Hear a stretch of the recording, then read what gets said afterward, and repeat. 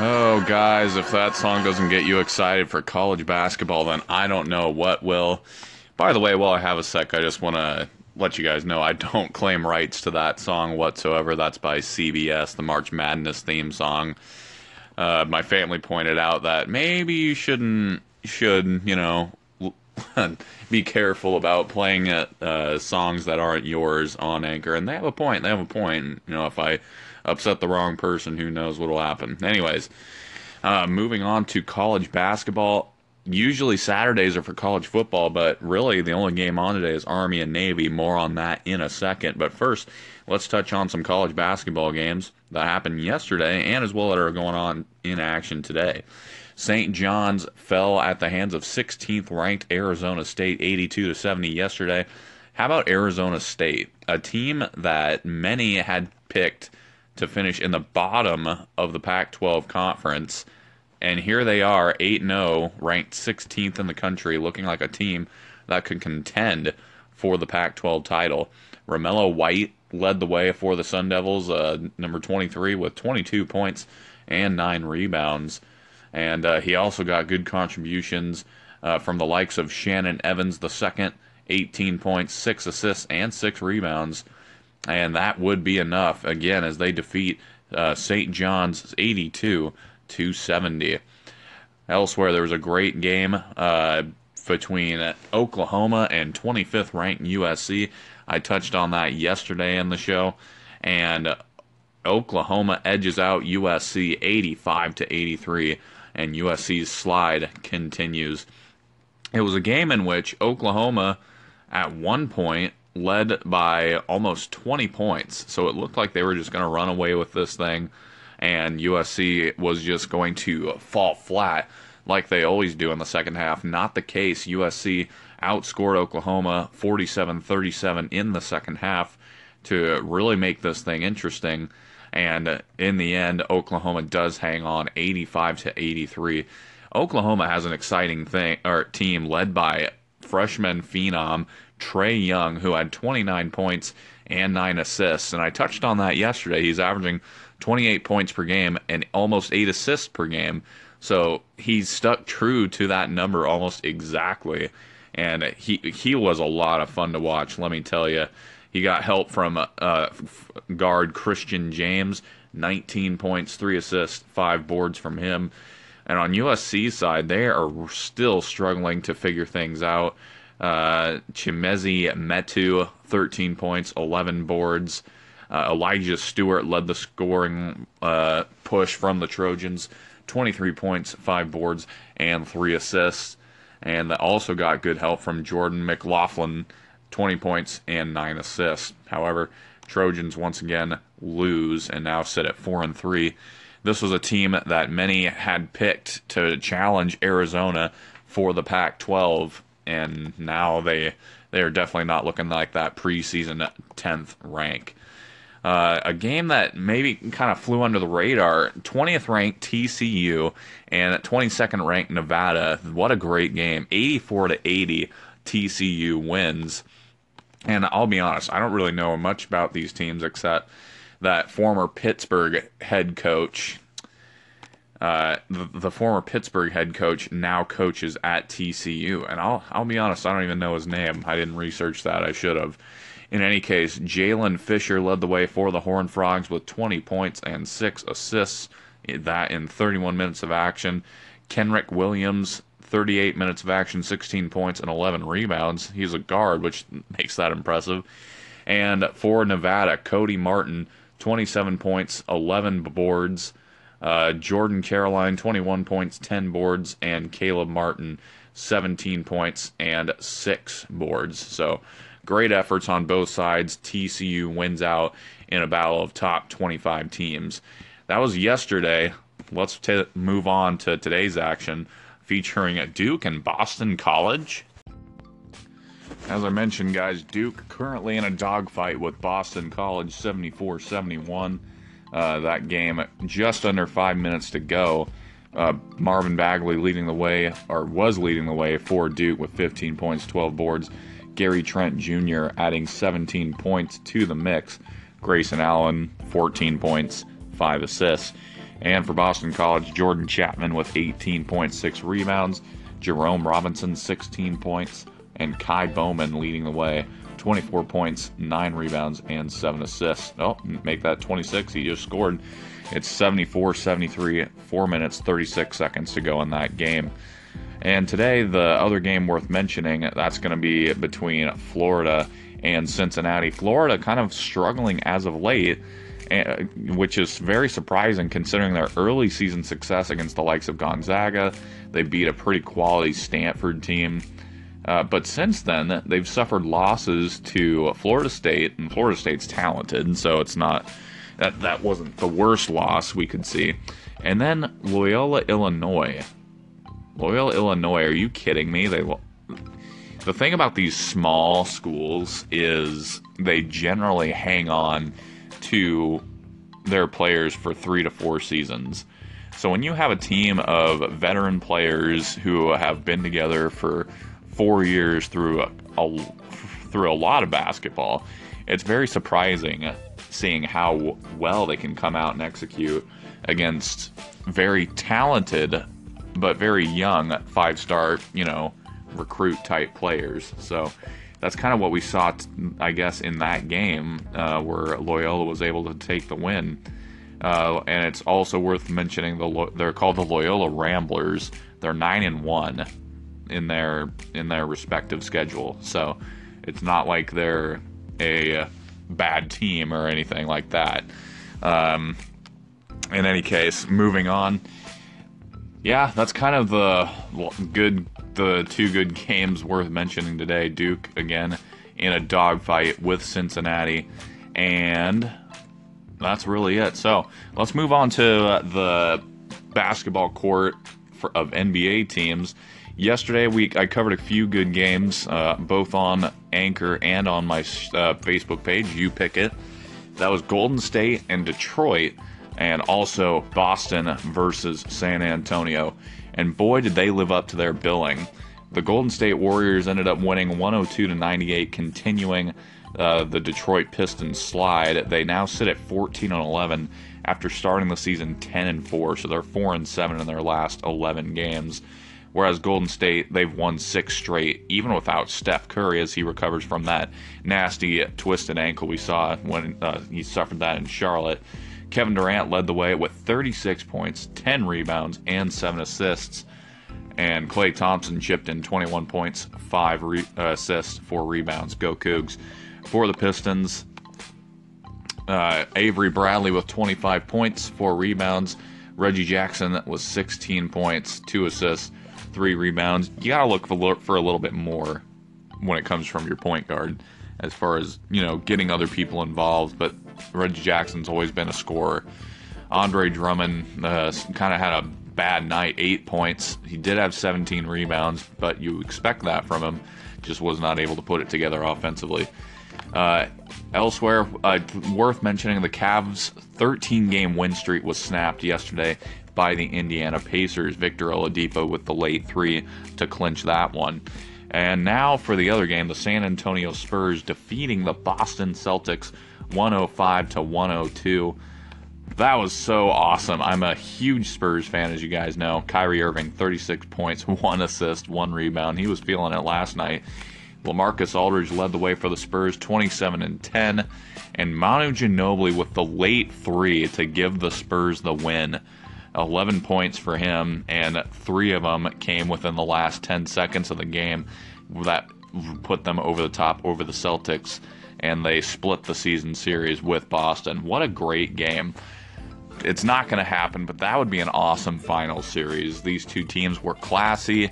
They respected one another, and in the end, it just so happened my Spurs came out on top, and that game could have gone either way. And Jaylen Brown, worth mentioning, had some monstrous dunks that are SportsCenter top 10 worthy.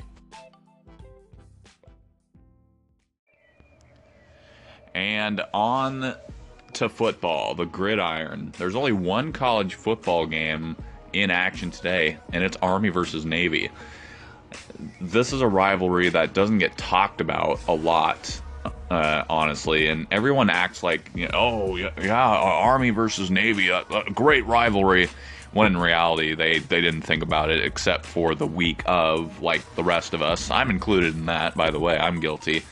But in any case, let's delve into the history of Army versus Navy, and there's a lot of it. Our Navy leads the series 60-50. 60 wins for Navy, 50 for Army, and 7 ties in their history. The longest win streak, we just witnessed it, 2002 to 2015, I believe, 14 years, or maybe it was 2001, that makes more sense, 2001 to 2015, 14 straight games in favor of Navy. That was tough to watch. Once it hit double digits, I was kind of rooting for Army every year. It's like, come on, guys, you gotta win at once, you know. And as a Washington State fan, I can totally relate. We're always the little brother of Washington, and we haven't been able to beat them for a while, so I can kind of understand where they're coming from. But last year, they finally did it in an exciting fashion. It was a thrilling 21-17 victory in favor of Army. And this year, we could be looking at another Army win, make it 2 straight, you know, going on a 2-0 run. Army enters the game at 8-3 on the season with a pretty impressive resume. You know, wins over Duke. Duke's always a solid team under David Cutcliffe. Let's take a look at the rest of Army's schedule while we're on the subject. Who did they beat this year? Who did they beat? Bear with me, guys. So, let's see. They beat Buffalo. They took down Rice, UTEP, Temple. Temple's a pretty solid team. They always are. Air Force, they blanked Air Force. They took down Duke, as I mentioned, 21-16. Lost to North Texas in a, tough fashion, 52-49. They play San Diego State in the Armed Forces Bowl, so that'll be an interesting game. But again, today, Army versus Navy is what we're talking about, and Army's had a great season. And usually it's the other way around. Usually it's Navy who's had the more impressive resume leading into the game. Not the case. So can Army make it 2 straight? I'm pulling for them, honestly. I still think it's their turn to go, on a little bit of a run here and represent the armed forces in football. And let me just tell you, their uniforms are slick. I'll put up a picture of them on my Facebook page. You pick it, so you guys can get a look at, what we're looking at here. Army's kind of in an all white, and the Navy's in this slick, I don't want to, light blue almost. In any case, it's really cool, and I'll show you guys in a bit. But yeah, that's Army versus Navy right there.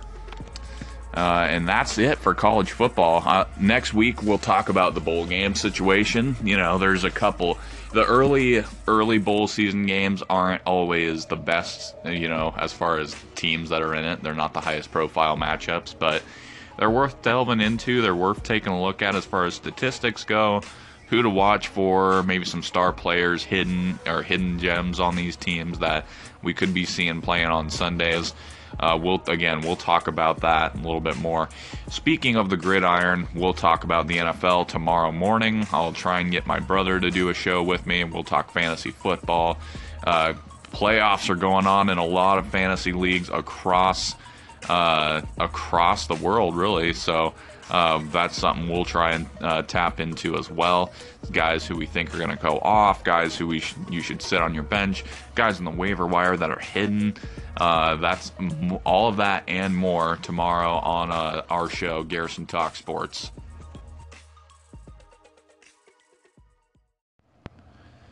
Hot take for you guys. So, I got a magazine in the mail yesterday, and I'll give you a clue who it was, who graced the cover as GQ as one of the new American heroes. Let's just say he's not a fan of the police or America in general. That's right, it's Colin Kaepernick. And first off, let me just say right away that I think Colin Kaepernick, he's a pretty good football player. I'm not about to sit here and tell you that he is a terrible football player and that's why he's not in the NFL. That's not the case. I think Colin Kaepernick is a solid football player. I think he is a lot better than a lot of the backups out there in the NFL today, and I definitely think he would honestly be better than I think he's better than Joe Flacco currently. I think he could do pretty well in a couple systems here in the NFL. And honestly, when the Seahawks were looking at him as a potential backup quarterback, I didn't mind it. I thought he could come in and give us a triple option threat that could help us win games, and that's all I cared about. That being said, Colin Kaepernick is not a good enough quarterback for a team to bring him on knowing the kind of publicity and distraction he is going to bring that team. And he's sure as hell not worth $8 million a season, which was the last asking price I heard when Denver was looking at him as a potential quarterback. $8 million a season, no thank you, especially with all the publicity and distraction you're going to bring to our franchise. It's not going to happen. So, here's my opinion. Colin Kaepernick is not a hero. He's not. This is the guy who came out in support of Fidel Castro, making positive statements about him as a leader, saying basically it's better than America. He wore when he was challenged by Cuban exile Armando Salguero of the Miami Herald about the T-shirt, Kaepernick proclaimed, quote, "One thing that Fidel Castro did do is they have the highest literacy rate because they invest more in their education system than they do in their prison system, which we do not do here, even though we're fully capable of doing that." I would love to see his sources on that, but in any case, let's move on. Salguero called out that false claim as phony when he told the quarterback that Castro's regime broke up families, including his own, by the way, as they sought to escape Cuba. Kaepernick again, attacked America and was quoted as saying, "We do break up families here. That's what mass incarceration is. That was the foundation of slavery. So our country has been based on that as well as the genocide of Native Americans." So basically, he just slams America, and people applaud him as the hero. And I'm not about to sit here and tell you that there isn't racism in this country. There absolutely is, and justice should be served on them. Absolutely. I'm not about to sit here and tell you that our police force is perfect. It's not. I'm sure there are plenty of dirty cops out there who are just looking to cause trouble, and probably who are racist. I'm not about to sit here and tell you that they're perfect. But for Colin Kaepernick to be labeled a hero, what for? For causing a giant rift across the country? He basically brings out this whole dialogue of, "Oh, but cop pulls me over because I'm black," which to me in itself is racist. Basically, "Oh, white cop, yep, he hates me." And that's courtesy of Colin Kaepernick. And now he's saying the NFL has blackballed me. No, it's not the case. You're just not that great of a quarterback to warrant this kind of distraction to this franchise. And if I was the owner, I would tell him the same thing. Think you're a great player, but you're not worth what you're going to bring. You're just not. And on top of what he's been saying, I also think it's important to note that his history is insanely inaccurate when he's speaking about, slavery. I feel like he doesn't seem to realize that the slave owners in America were black, and that they themselves were enslaving each other in Africa. That's where the whole slave trade started, is opposing tribes in Africa would capture and enslave one another and then sell them for a profit to the Europeans who were looking to start their, plantations out in South America and in the colonies in the United States, or which is what are now known as the United States, rather. And I'm not sitting here condoning slavery. Slavery is a terrible thing, and I'm glad that it was abolished down the road. But I don't see how that has transcended through generation after generation to today, where there's this commentary, or there's this culture, this level of resentment from the African American community that all white people are evil. And I know that's a small portion of the African American community, or at least I hope so. I mean, in North Carolina, I had plenty of black teammates, and we were friends. Still are to this day. So I guess I just don't understand where they're coming from as far as the all black people are evil, all white people are evil narrative. And I think Colin Kaepernick has helped cultivate that theory, or that feeling of separation and, division that we're seeing in our country today, the likes of which we haven't seen in a long time. So, to me, Colin Kaepernick is not a hero. He is a solid quarterback who, when he came out and started making these outlandish statements, got kicked out of the NFL for it, and now he's throwing a tantrum that it didn't pan out like he wanted to. That's my take on it. And I know it's probably not a popular take. I know there's a lot of people out there who would vehemently disagree with me and, call me racist, or that's not the case at all. This is just my opinion. You're welcome to disagree with it, and, don't just, slam me with a comeback of, oh, F you don't know what you're talking about.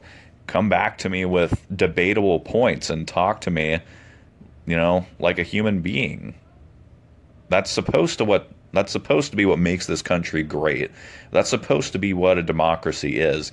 People coming together with a dialogue, differences of opinion, and being able to discuss them like adults rather than just hurling insults or, oh, you don't agree with me, therefore you're a fascist, or you're a bigot, you're a racist, etc., etc. So that's kind of my take on the Colin Kaepernick situation, and perhaps a broader situation in general, and kind of a take on why I don't understand the whole NFL anthem protest. I personally don't care about it, honestly. If you want to kneel during the anthem, go for it, whatever. But to suggest Colin Kaepernick as a hero to me is honestly just pretty laughable. And guys, before I sign off today, I just want to let you all know that my show is now available in podcast form on iTunes and on Google Play Music. So that's pretty cool. If you guys, want me to post the link to that, I certainly can on my You Pick It page, Facebook. I already have, actually, so you can find it there. But yeah, I've got my whole show on there, and it's a pretty cool thing. I've actually subscribed to myself, and it sends me notifications that, hey, this guy posted more content for you to listen to.